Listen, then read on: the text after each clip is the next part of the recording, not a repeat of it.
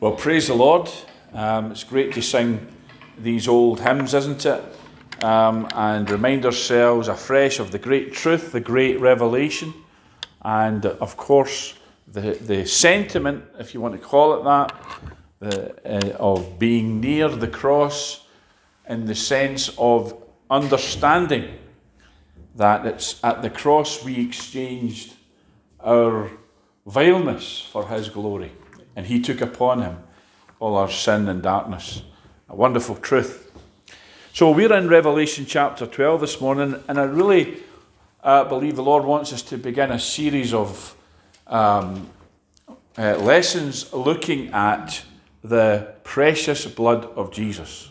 Okay? And the power of that blood. And of course, our reading this morning, Revelation chapter 12, we see the woman in heaven, the great wonder that appears in heaven, the woman with 12 stars, the crown of 12 stars, and giving birth to a man-child.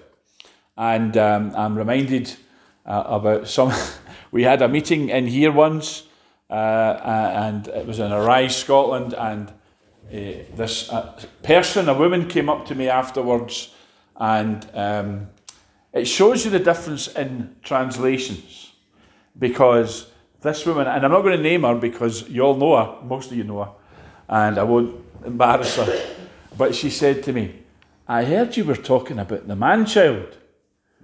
Now, after I realised she didn't know what man-child was, probably because she uses the NIV, and it says something different in there. Male child, it says in there. But she just didn't know the King James. She said to me, we were talking about the man-child, is that Kipling? Of course, Kipling was Man Cub, wasn't it? So I was like, no, it's Revelation. So it was funny, but I couldn't. And I'm thinking after, how did she not know that? Probably because she's not a King James version reader. And that's the King James that I read it from, the man-child, a great teaching. But we're not going to look at that today. What I want to look at today is from verse 10. It says, I heard a loud voice saying in heaven. Now, folks, we need to hear the voice from heaven, don't we? More than ever in this time. We need to hear from heaven, not from man, not from earth, not from eloquent preachers, great speakers. You know, it's great to hear someone preaching well, but it's not an earthly voice we need to hear. It's a voice from heaven, and it says, a loud voice saying in heaven, now has come salvation and strength and the kingdom of our God. And we need these things at this time, don't we? And the power of his Christ, for the accuser of our brethren, which is of course is the evil one, Satan, the devil, is cast down, which accused them before our God day and night. Satan is the accuser. He is the one who will accuse you before God and accuse you to your own face. You're not worthy to be in this church. You're not worthy to name the name of Christ. You're not good enough to be a Christian. We hear it all the time, don't we? Remember what you did back in 1975. Some of us can say that. Amen. You're laughing. Some of us can remember back that far. But folks, he is the accuser, and the Greek word is kategorio. And we get that word categorize from it, or we would say label. You categorize someone, you label them. And the devil likes to do that to us, doesn't he? He likes to call us failures and hopeless cases and so on. And sometimes we take those labels and we put them on ourselves and we put them on other people. But he's the accuser of our brethren. And that's why we ought not go around slandering and accusing our brothers and sisters. Amen. We ought to bless them. Say amen. Praise the Lord. So, and then this next verse, and they overcame him. They overcame the accuser by the blood of the Lamb. Amen. The blood is given us for victory. We overcome by the precious blood. And that's why we sing so much about the blood in this church. That's why we ought to. I don't like churches, and quite frankly don't trust churches who don't ever mention much about the blood. We ought to have the blood on our lips all the time, singing those old songs.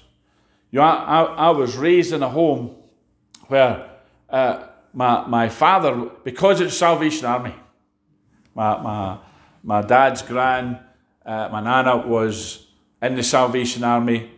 My Auntie Ad was in the Salvation Army. You can pray for her. She's got COVID just now. She says every time she tests, she's still positive. And I feel like saying, "We'll stop testing then." You know. But she was Salvation Army. And, well, to tell you a story about man. In fact, I will tell you the story. Just hope she doesn't listen into this. She was due to go down south for officer training in the Salvation Army, full time. Back then in the 60s, it was a real. I'm not saying it's not serious now, but back then it had to be a calling. You didn't just say, "I'm going to officer training," and so she was due to go down. And the week before she went down, my dad said, "I'm going to treat you because you're going down. You've never been to a Rangers game." And so he took her to the Rangers game that Saturday, just as a treat. And she came home and says, "I'm not going to officer training, I'm going to start following the Rangers," which is a tragedy, okay? And I would say that to her. But she's back in the Salvation Army now. She goes to the Salvation Army now. But so you can easily get pulled off your calling, can't you? So anyway, that's just a wee story. But so that's why my dad would play all these blood songs, blood hymns. "Would you be free?" And "Have you been to Jesus?" He played them all the time. And so I grew up with all that. But so every time he would play this, I knew there was something different. It's a strange thing. We sing a lot of hymns. And I knew a lot of hymns growing up. But when you put those blood hymns on, there's something, a different atmosphere. And so, why? Because the Bible says we overcome by the blood. So it lifts you into that a different dimension. So that's why we need to be singing these hymns. "Have you been to Jesus?" "Would you be free?" "Redeemed by the blood of the Lamb." All of these wonderful hymns. And then it says, "And by the word of their testimony, and they loved not their lives unto the death." So there's three elements here. There's the blood, the word of our testimony, and they loved not their lives unto the death. But you see, they're all connected because you have the word of your testimony should have the blood in it. "I am redeemed by the blood of the Lamb." The Bible says, "Let the redeemed of the Lord say so."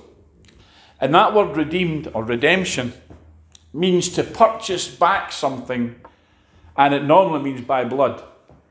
When it's spoken of scripturally, when it says we're redeemed, it means a price has been paid to buy us back.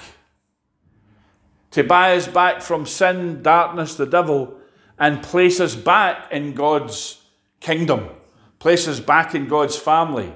Place us back under the circle of God's love. So we're redeemed by the blood. It says here we overcame.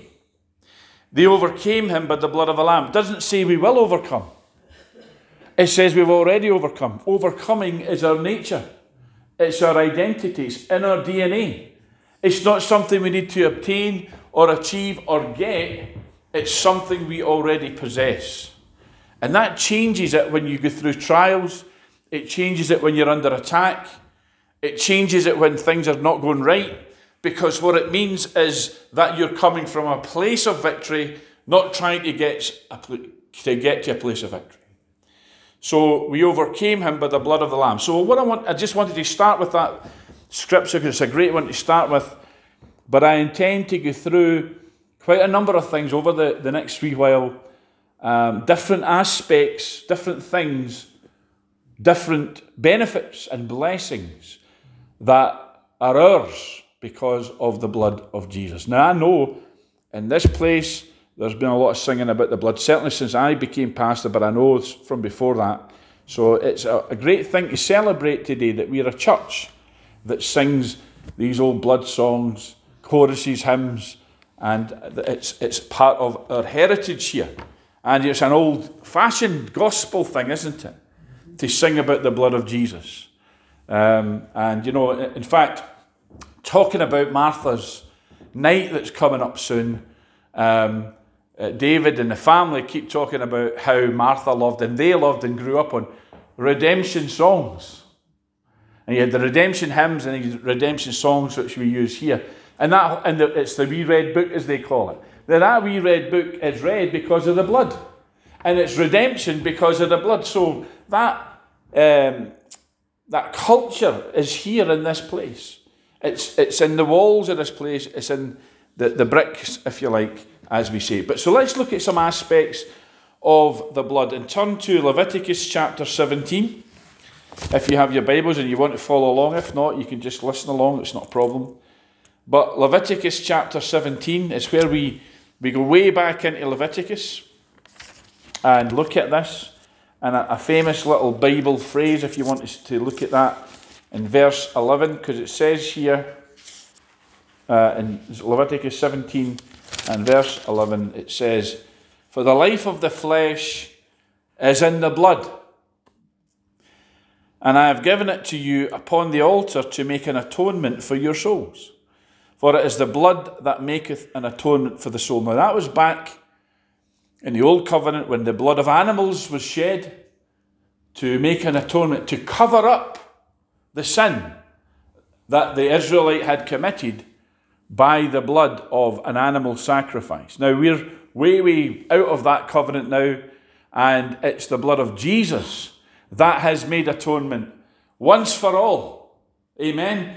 It's not just that we have to do this regularly, we have to do it annually. It's an atonement and an offering once for all. Once forever. You never need to have another sacrifice made because Jesus' blood and the life that was in his blood. Perfect, sinless, not a blemish on his body or his sacrifice.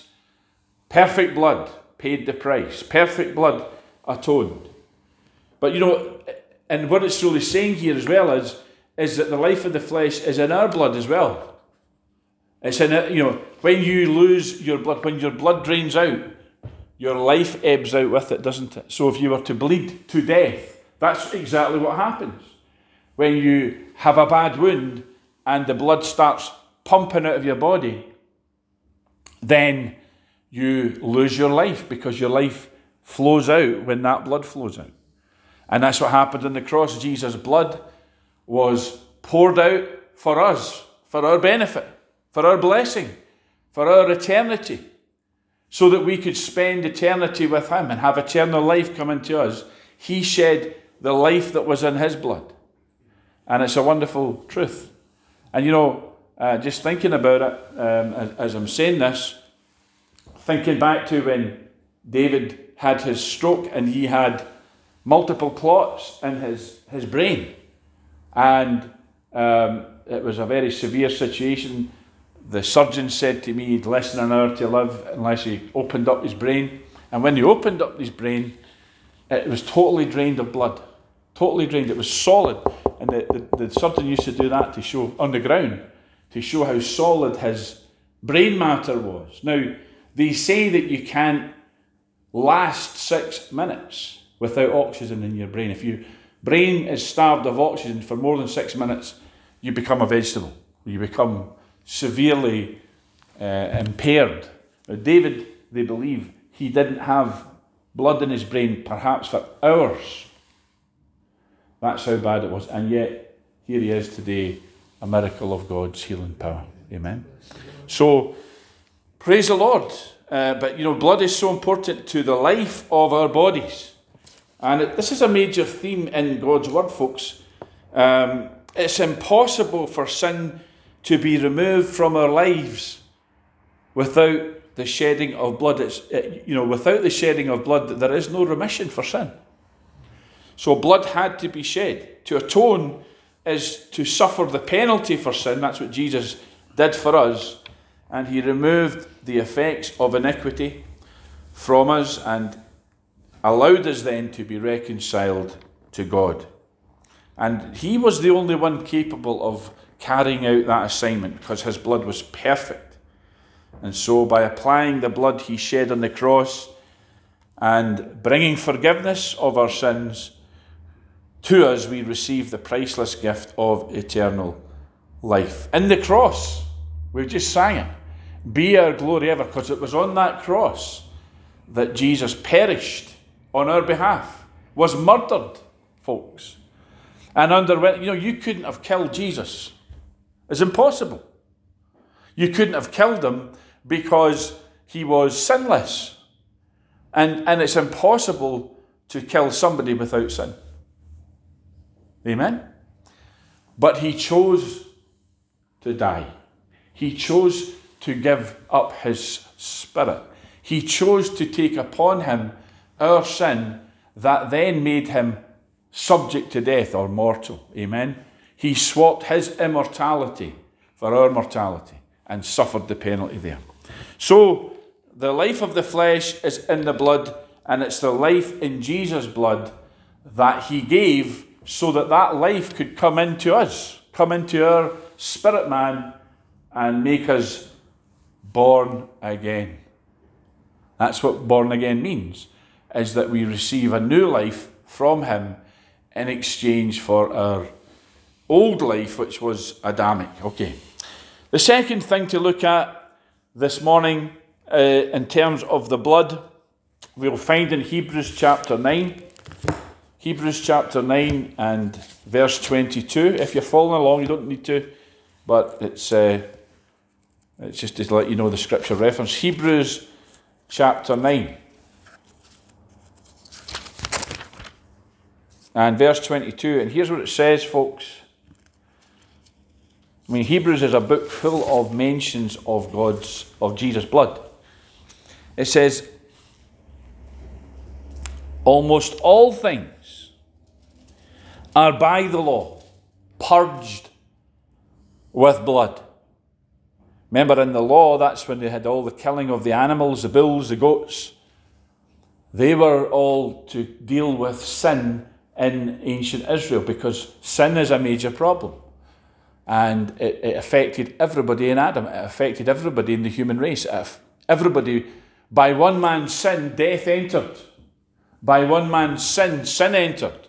So that virus, some of us have had the COVID virus, and some of us maybe haven't. Maybe we've all had it, I don't know. But one virus you can't escape is the sin virus. And it came upon us. You're born with it. Amen? You're born with it. And it's only a matter of time. You get all these gurgly babies, how innocent and lovely they are, and how, but then when they get to a certain age, amen, then you see the real nature, don't you? All the screaming and the tantrums, and amen, and all the, throwing stuff and stuff. Some people never grow out of that. Do they? Do they, David? Amen. So anyway, but it says here, almost all things are by the law purged with blood. And this is the key, I mentioned this earlier. And without shedding of blood is no remission. You cannot deal with sin unless you completely eradicate it. Okay? Purge it.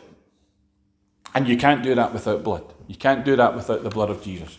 There's no other way. You can't do it through yoga. Krishna can't deal with it.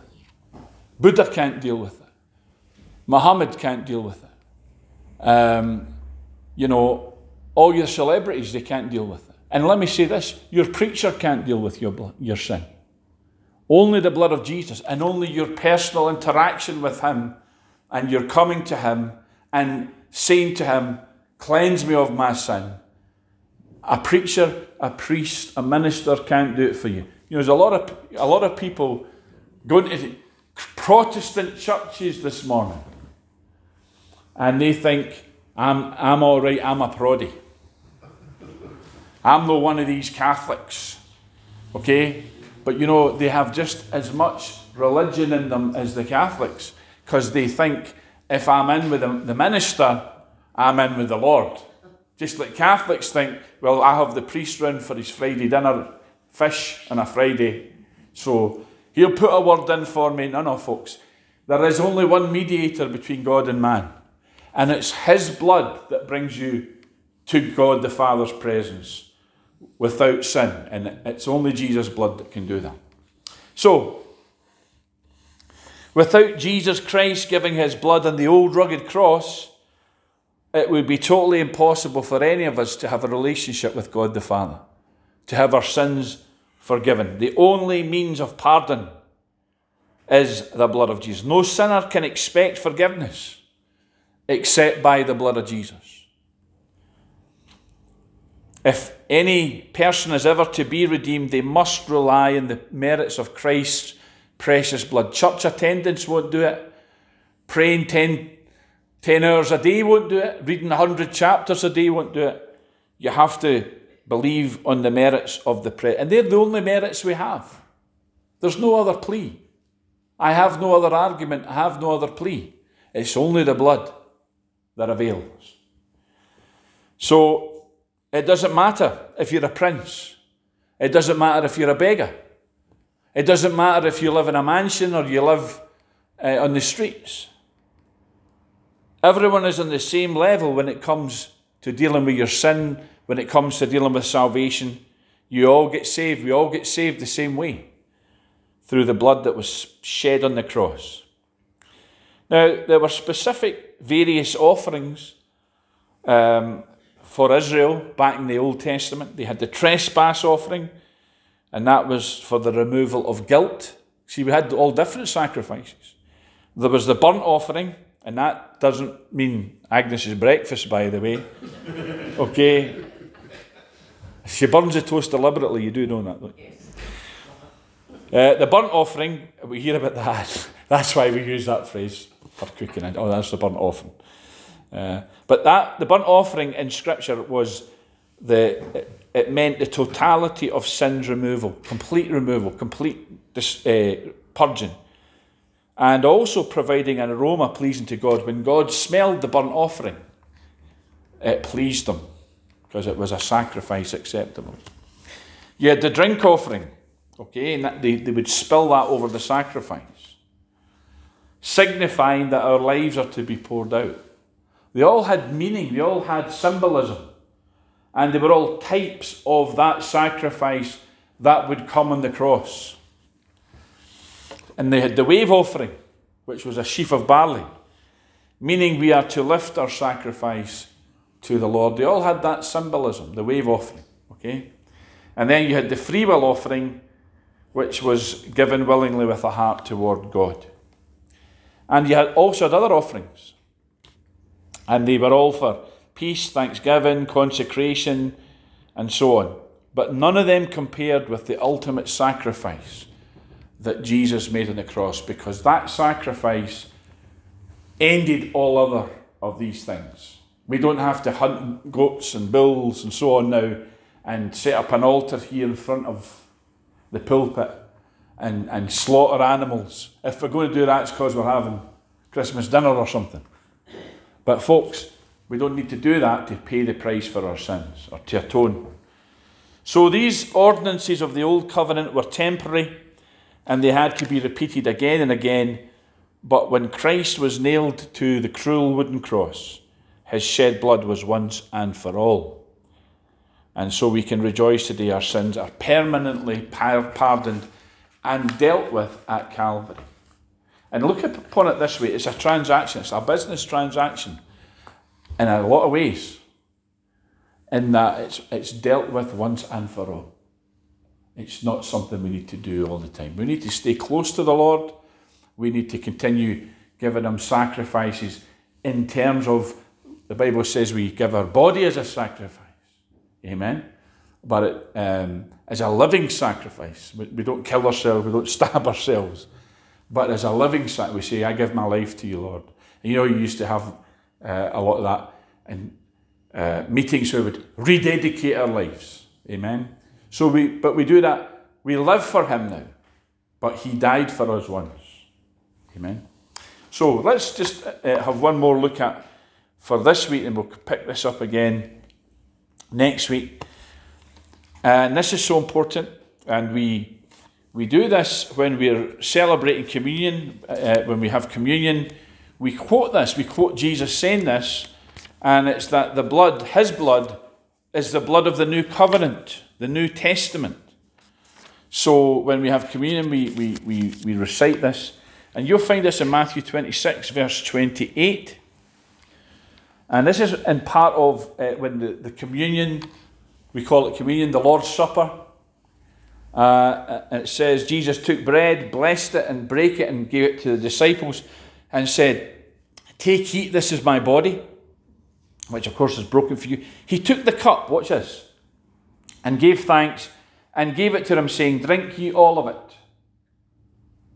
And then verse 28, "For this is my blood of the new covenant," or New Testament, "which is shed for many for the remission of sins."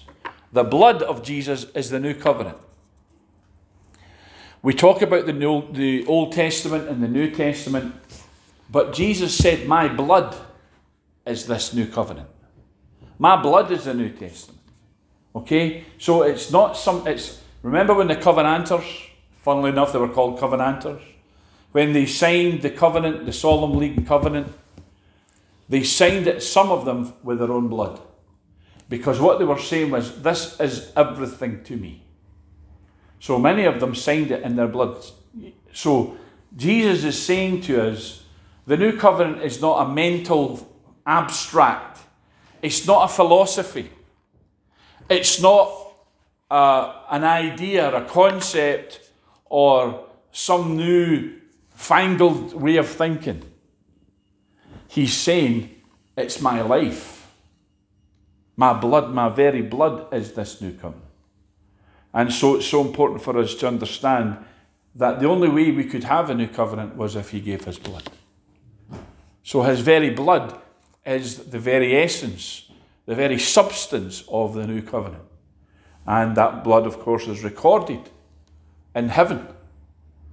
Just like you can go today and see that document signed by our covenanting forefathers, that they signed it, some of them, as I said, with their own blood. Well, Jesus' blood is in heaven as a record of witness. And it says to anybody who looks or gazes upon it or wants to, it's a legal thing. He says, this is an agreement, a compact, a covenant, and my blood is that very covenant. So it's a wonderful truth for us. So, of course, Jesus then entered into that blood covenant with God, and we're part of that. You know, it's interesting, just to close with this. We've been watching, some of you might know this, the John Wayne film Hondo. It's a great film. You must watch it, ladies. You need to get into westerns, ladies, like we men are. But there's a big part of the film Hondo is that the wee boy who lives with his mum out in the prairie, and there's these dangerous Apaches in the area, and this woman, her husband has died, so the Apaches, they kind of look after her, but they're killing everybody else. Okay, this is a good wee story. And so they come to her and say, you need to marry one of our braves. You can't stay out here on your own. Okay? So when they come to the cabin, and the leader's called Vittorio, is a feared Apache warrior. So the wee boy tries to shoot him and kill him. And so rather than shooting the wee boy, they think this is great, because they like that they're a warrior, you know. So the Vittorio grabs the wee boy, cuts his finger, cuts the wee boy's finger, and says, "We're now blood brothers." And the wee boy becomes the blood brother of Vittorio. So anywhere he goes, no other Apache tribe dare try to kill the wee boy, because he's a blood brother. And that's what happened when Jesus shed his blood for us. We became blood brothers. We became covenant blood brothers. So, and how it works is, his blood is in our blood. Does that make sense? We exchanged. The exchange. That's why you do that when you cut your hand or you cut your thumb and you join it onto the other one. His blood now flows in us. You say, well, what about our dirty blood, our sinful blood? He don't want any part of that. No, folks, his blood cleanses our blood, because his blood is far more powerful. Does that make sense? So all the sinfulness that we had, he overwhelmed it with his blood. And we are now blood brothers. So in our DNA now is his blood. That's why we're blood washed, blood bought, blood cleansed by the precious blood of Jesus. And we're blood brothers with him. But remember, you need to watch that film. Amen. Because it's a great story. It shows the power of a blood covenant. And you know, this is the thing. When the devil looks at you, he doesn't see you. He sees the blood of Jesus on you, in you. He sees you covered by the blood, protected by the blood. Remember, back in the old covenant, when they were coming out of Egypt, and the Lord said, put the blood of the lamb upon your lintels, so that when the angel of death comes and he sees the blood, he'll fly over you. Because when he sees the blood, death will pass over you. And it's the same with us, folks. When the evil one sees us under the blood of Jesus, he can't claim us because we belong to the Saviour. Well, I could go and preach about that for a long time, but we'll leave it there today. Praise the Lord. Thanks for listening to this. And it's not my message, it's God's message. The power of the blood, the preciousness of his blood. And this blood is for you, shed for you, and available for you with all its benefits. Amen.